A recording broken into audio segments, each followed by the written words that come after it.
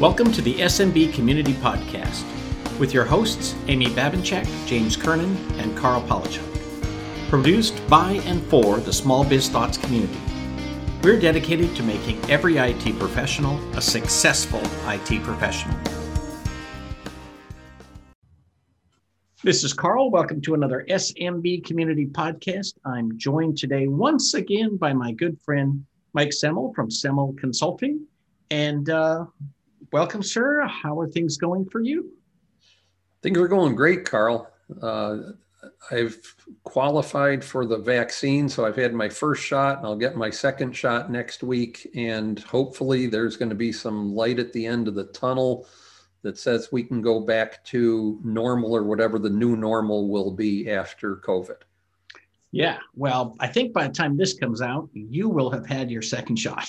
So right now you're in Vegas, but you might be going back to New York, right? Go back to the snow. Yeah, it's possible. I was in the snow hiding out from COVID, and then I came back to Vegas because I qualified. I'm a Nevada resident, so I qualified for the vaccine and came out here. Actually, my next trip's to Florida because I'd rather not be in the snow. Right. Exactly. Well, so for those of you who are new to Mike Semmel does a lot of consulting around cybersecurity, around HIPAA, around compliance, and all of the things related to that. And for the most part, I'd say operates at a level above what most MSPs do in the terms of the size of organizations he works with and the complexity of systems. But that just means that he has so much more knowledge to help us out. So why don't you give your introduction to kind of what you do for a living? Well, I'm a consultant now, but I was an MSP. And I like to tell people I'm irrationally passionate about helping MSPs succeed because so many helped me on my journey.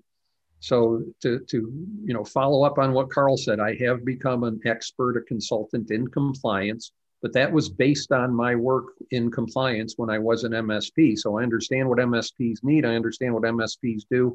And one of the things we do is we've got training systems so that MSPs can be seen as compliance authorities in hours, not years. So if you get an opportunity next week, you can go through one of our systems, learn the language that the client's going to speak, go in and show them that you know as much about their business as you do about yours. And that's what clients really care about. One of my problems when I was an MSP is that a lot of the marketing tools and the standard approach was to talk about our services.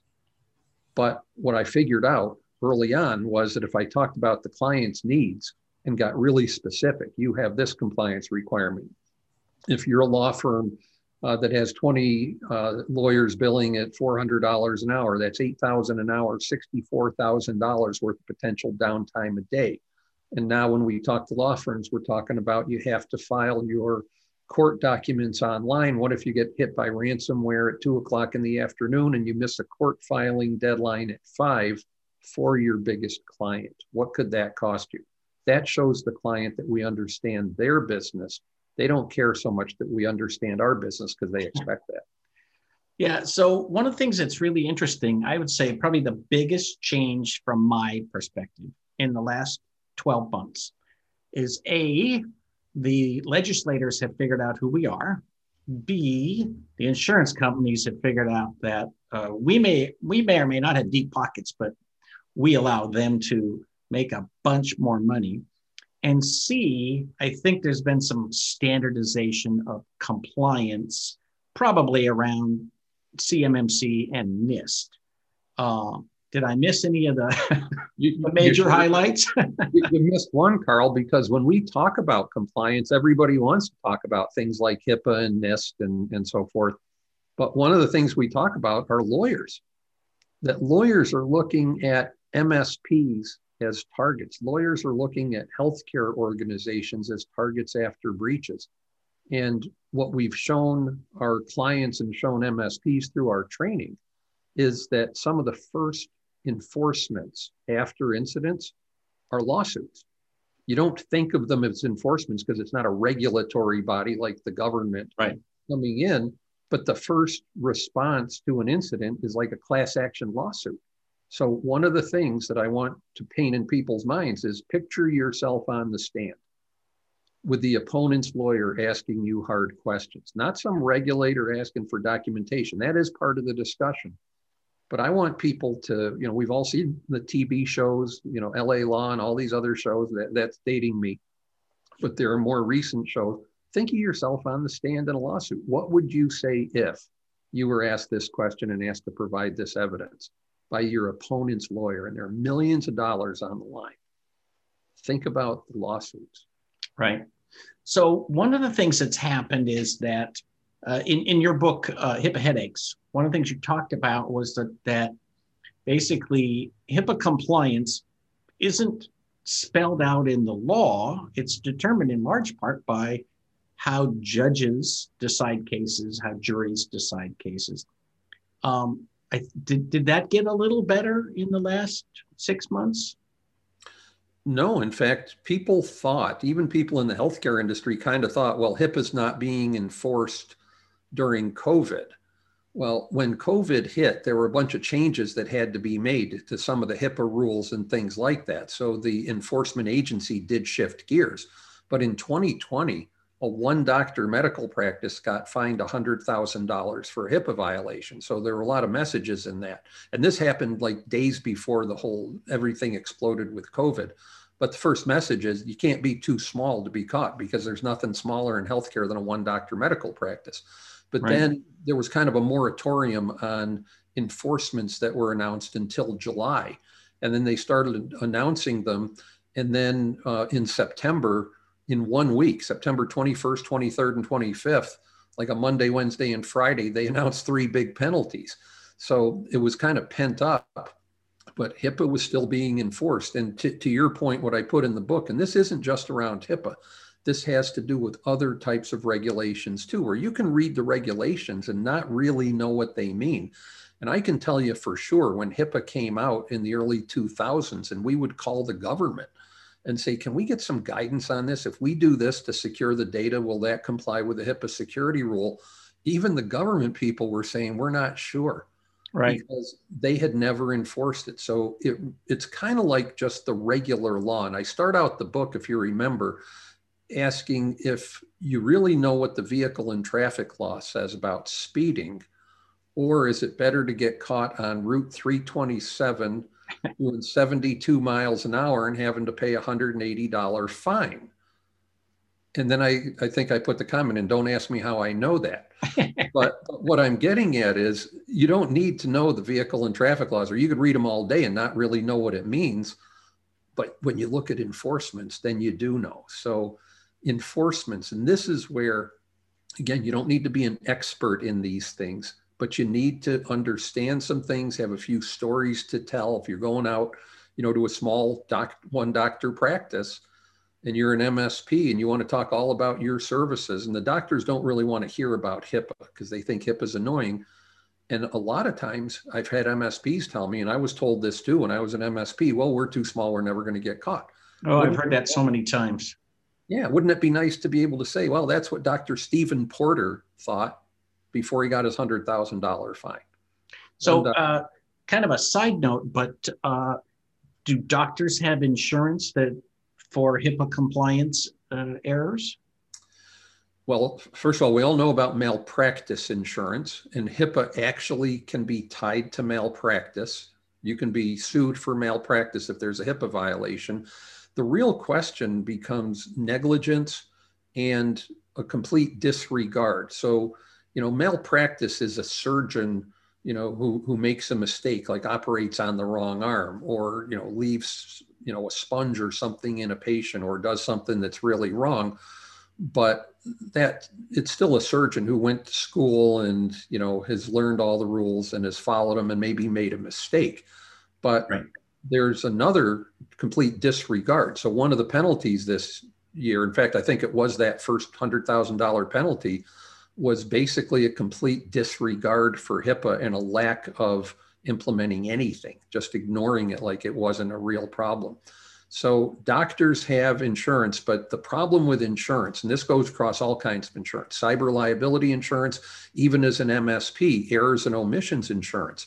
It's not 100% guarantee that your insurance is going to cover you, because if you didn't do certain things, so when it comes to cyber insurance, for example, which would help with a HIPAA penalty if there was a breach, remember that when you buy an insurance policy, we've all done this, we filled out a questionnaire. And on a cyber insurance policy, it says, do you encrypt all your data? All your data. Number two, do you have, we had someone recently, a commercially available firewall. Do you have intrusion prevention? There are not that many insurance companies. They all ask a lot of the basic questions. Are all of your systems current, patched fully, and things like this. So there was a case in California, not far from where you are, in fact, where a healthcare organization had an incident. The first reaction was a lawsuit. Remember, there's a message in that. And they got sued by patients. They had accidentally published patient information to the internet. They got sued and they called their insurance company. They had bought a $10 million policy. It's Cottage Health. I don't know if you're familiar with them. Mm-mm. They're in the Santa Barbara area. So Cottage Health gets sued. They call their insurance company Columbia Casualty. Columbia Casualty went out and hired attorneys, negotiated a $4 million settlement with the patients, called their client, who was their customer, Cottage Health, and said, hey, we just settled the lawsuits, $4 million, and we're paying it, but we're, quote unquote, we're still investigating this. So they weren't done. They went back to the original application that Cottage Health filled out when they bought the insurance policy, and they came back and sued Cottage Health to get the $4 million back, saying, hey, when you filled out your policy, you said you did all these things to secure your data, but our investigation showed you didn't. And we don't care if you were mistaken or flat out lying to us. That information was not accurate.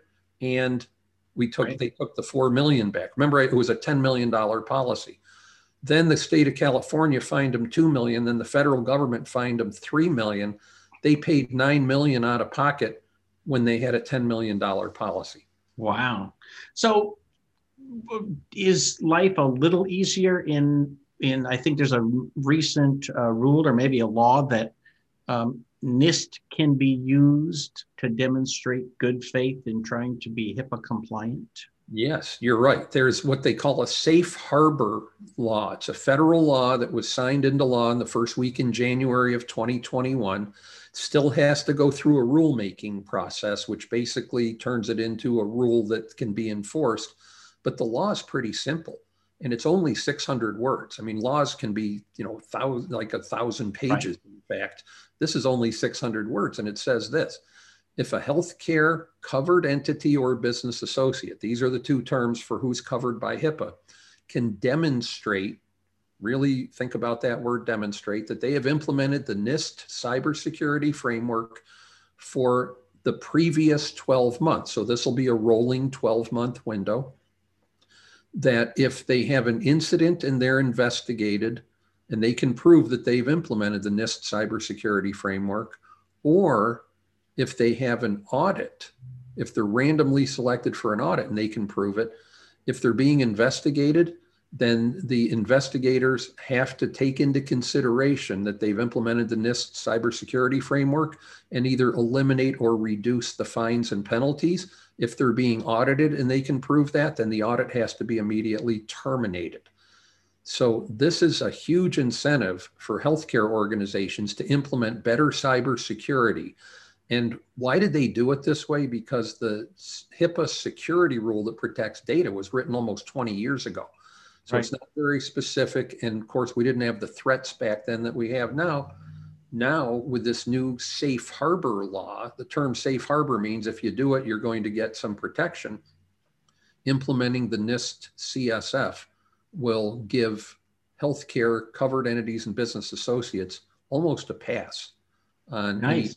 Well, it's also something that we can take to doctors and say, look, you can be as liable as you want. You can hang your stuff out in the wind if you want, but I need to make sure that what we do as a business associate is within the limits of HIPAA and then, inside the law. And one way that we do that is the NIST cybersecurity framework. And so that requires training, right? Like You can't just say, oh, I encrypt everything and, the hard drive's encrypted. I've heard so many people say this. If your hard drive's encrypted, you're good to go on HIPAA. It's like, oh my God. Right. But that brings up another discussion, Carl, which is that MSPs, and remember I was one, offer technical services. So when we encrypt things and all that, that's not a compliance service. That's an encryption service. That means you turned encryption on. A compliance service, which you can profitably add to your managed services, is when you can say to the client, not only are we going to, remember that rolling 12-month period, not only are we going to implement the NIST cybersecurity framework in your organization, we're going to give you monthly reports that show that everything's still in place. So, it's a list of all your computers showing that encryption's turned on. It's a list of all your users showing that former employees don't have access to the network. These are all requirements in the NIST cybersecurity framework. But remember that safe harbor law is going to be enforced by regulators who are lawyers, and what do lawyers want to see? Paper or electronic documents. So it's the add-on service, not just to implement it, but to be able to prove that you're using that you've got the documentation that'll stand up under scrutiny. Right now, so NIST has a publicly available framework. Do you think, and you don't have to pay for training, in the sense that you could go download it. Any MSP could download it and create a training for their employees.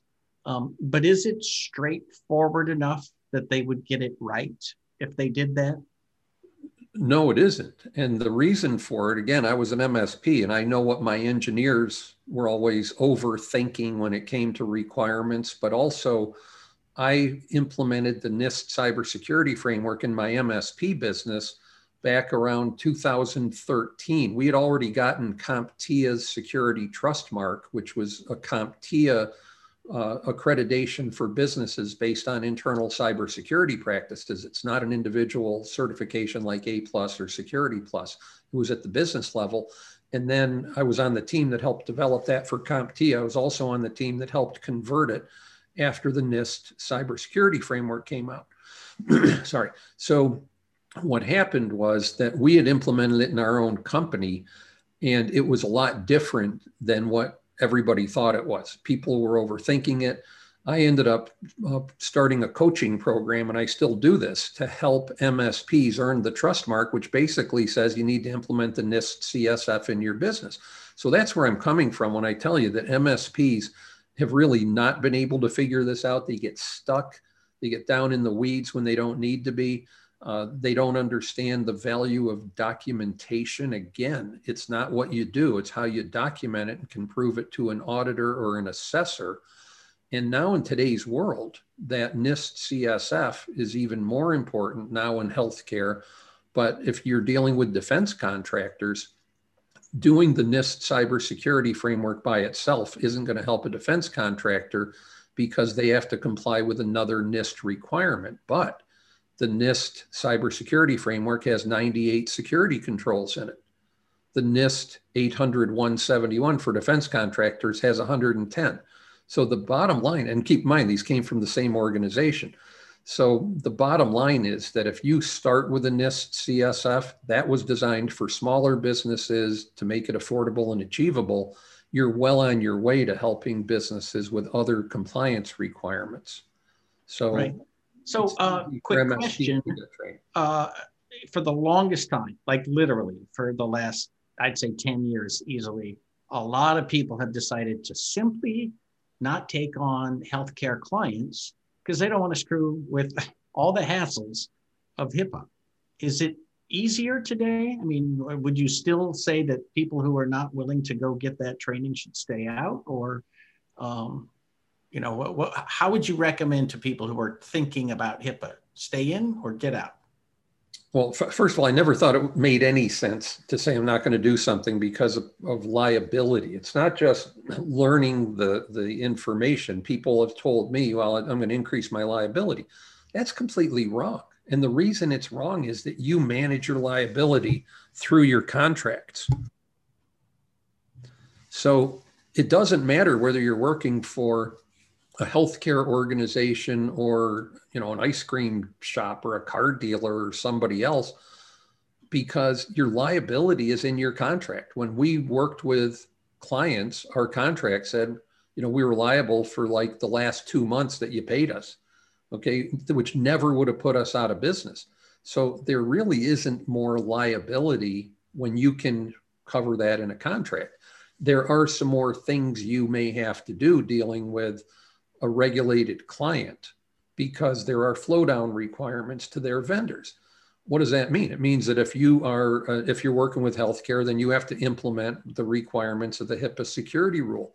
Well, go read that rule and you realize you have to do that anyway because you've got the keys to the kingdom. If you're an MSP, you're a domain admin on all your client networks. Why wouldn't you secure your own remote monitoring and management tool, your own PSA tool, any documentation tool you're using? Why wouldn't you make your employees use multi-factor authentication, which, by the way, isn't even a requirement of the NIST cybersecurity framework or HIPAA? But you need to do that as an MSP. First of all, it's goodwill to make sure your clients are protected, but also everybody knows MSPs have been targeted by hackers to get to their clients. And a lot of the tools that we use now require multi-factor authentication. So there's nothing extra or unreasonable. All you need to do is learn the language of the client's requirements and show how you deliver those services. So in the big picture between CMMC, which we haven't really talked about a lot, and NIST, is there a choice to be made, or is it just a matter of you pick one and you ride that horse and see how much money you can make? Well, no, I don't. First of all, I don't think you pick one, and here's why. If you look at compliance, I was just on a call with an MSP this morning, and we were talking about this. Compliance is anything somebody else makes you do. Compliance is not HIPAA. It's not CMMC or one of the NIST requirements. Compliance is anything that somebody else makes you do. So you're in California, and let's say you were Dr. Carl, however that may scare you. You're Dr. Carl, okay? And you have a typical medical office. Number one, I know by talking to you and understanding what you do, you have to comply with HIPAA, and you're in California. So California has the California Confidentiality of Medical Information Act, CMIA. I know that because you're a doctor in California. What do I ask you? Dr. Carl, do you take credit cards? Yes. Okay, now we've got PCI to discuss. Dr. Carl, do you have a cyber insurance policy? Yes. Okay. So now, Dr. Carl, here's what you need. You need a cybersecurity program that secures all your data, and we have to make sure it aligns with HIPAA, State of California, PCI, and whatever questions you answered on your cyber insurance policy. Remember that last one? I don't even know until I see your policy application. But that's what your problem is. If I just helped you with HIPAA, and being in California, here's the perfect answer. If I just helped you with HIPAA, HIPAA says that patients have to be notified after a data breach within 60 days. California state law says 15 days, 1-5, which means that if I just did HIPAA for you and had an incident response plan and everything based on HIPAA, you could be 45 days late at $1,000 a day penalty with the state of California's regulations. You know, it's interesting because being in the state of California, one of the first things I noted is like, there are some limits, like doesn't apply to the smallest businesses, right? So you say, oh, well, I'm not 25 million, so I'm good to go. But you might have clients who are 25 million. Oh, Carl, hold on. What you said, though, only applies to CCPA and the new replacements for it. I think it's CPHR, which are the California privacy laws. Every business in California has to comply with the California data breach law, regardless of size. And every medical facility in California, regardless of size, has to comply with the CMIA, the Confidentiality of Medical Information Act. So these laws are spreading across all of North America, US, Canada, Mexico. So wherever people are doing business, how do they find out what their laws are? Because I mean, if you go to the state of whatever and you and you type in security, you're not going to find useful information. Well, first of all, it's the world. Okay, so it's Europe, it's Asia, it's Australia, South Africa. There are a lot of laws that protect data, but there are two kinds, and this sometimes gets lost in the translation. There are privacy laws, and then there are data protection laws. Sometimes they're combined, but a lot of the laws that we talk about, CCPA in California, GDPR in Europe, which also could affect US companies that market to Europe, give people the right to privacy and the right to know how their data is being used and to prevent it from being sold or shared, and in some cases have it completely removed from the system. That's a privacy law. MSPs can't do much to help with that because that's tied to the software and the internal processes at the client. But some laws are data breach prevention laws and reporting laws and cybersecurity laws. So the New York SHIELD Act basically took the NIST cybersecurity framework and turned it into a state law. And here's what they said. Don't think, well, I'm not in New York, so it doesn't apply to me. They said, if anybody has information about New Yorkers, personally identifiable information like social security numbers, driver's license numbers, and things like that, you must comply with this regulation even if you're outside New York. Right. That requires a cybersecurity program. So to what extent do cloud services make my life easier in the sense that, for example, I use Constant Contact. So, they know I have people with Canadian addresses. They have different email requirements. They do what's required to make sure I'm compliant in Canada. So I don't really have to spend a lot of energy other than not trying to get around their system. You see what I mean? Like I do. So that's on cloud-based HIPAA and other compliance systems make my life easier? Not at all. In fact, some of the companies that sell, HIPAA in a box actually can create more problems than they can solve. Remember what I said about California and the notification requirement. If you bought a HIPAA in a box solution or an online portal that said, here's what the HIPAA requirements are, and you went through that and thought you were compliant with HIPAA, and you made the mistake in California waiting until 60 days to notify somebody, you're in violation of California law. But some of these organizations have taken things like the risk analysis and turned them into questionnaires. Well, I can ask you all day, Carl, how do you feel? And you can tell me I feel good, but it's not the same as going to a healthcare system, getting a blood test, getting a urine test, getting scanning, some sort of imaging done, where your doctor is going to call you in and say, hey, Carl, here's your blood count on this type of thing, your cholesterol or whatever, you got a problem here. You didn't feel it. Or also, as a friend of mine found out, there's a spot on your liver, okay, that turned out to be cancerous, and he didn't feel sick yet. So right. This is where you can't just answer a questionnaire. Some of these companies ask you to or offer you the seal of compliance to put in your marketing and on your website. And I've seen this in MSP signatures. In December of 2020, a company settled with the Federal Trade Commission for a consumer fraud claim. And they agreed. They were penalized. They're put on a 20-year compliance program through the Federal Trade Commission for using a HIPAA seal of compliance. There's no such thing. The government doesn't certify it. And because this company had a breach and they had this HIPAA compliance logo, the seal of compliance on their website, they got caught in consumer fraud because through the investigation of the breach, it found they weren't 100% compliant. Well, compliance is like cybersecurity. Compliance is like your personal health. It's a journey. It's not a destination. Right. Okay. The fact you were healthy yesterday doesn't mean you're healthy today.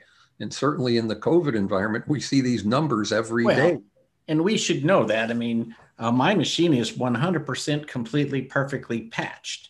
Right. That's good for about 60 seconds. Well, it could be. And here's the point. It's not that it's patched, because patching, yeah.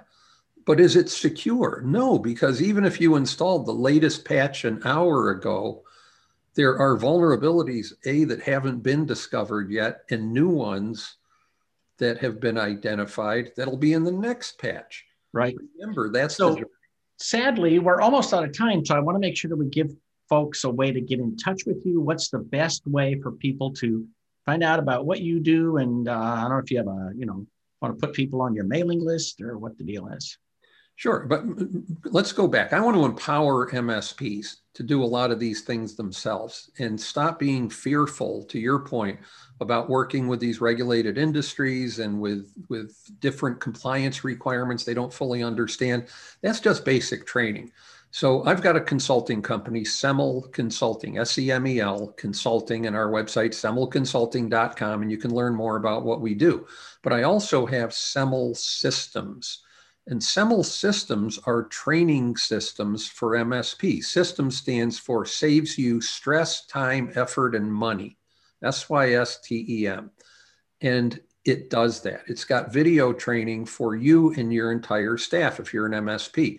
It's got templates and policy templates and spreadsheets and all these tools you can use to build out your services. So for the NIST cybersecurity framework, there's a spreadsheet that has all 98 controls and asks you as an MSP to fill in what services you offer for each one. And if you're missing one, that means there's a service you need to add. It's pretty simple.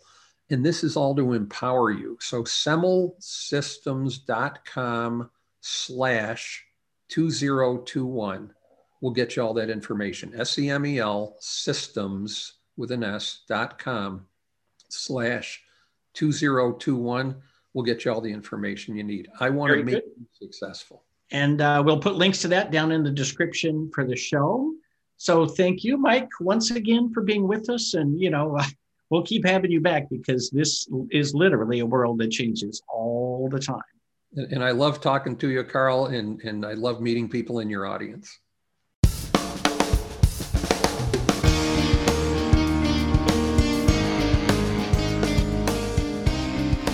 Thank you for tuning in to the SMB Community Podcast.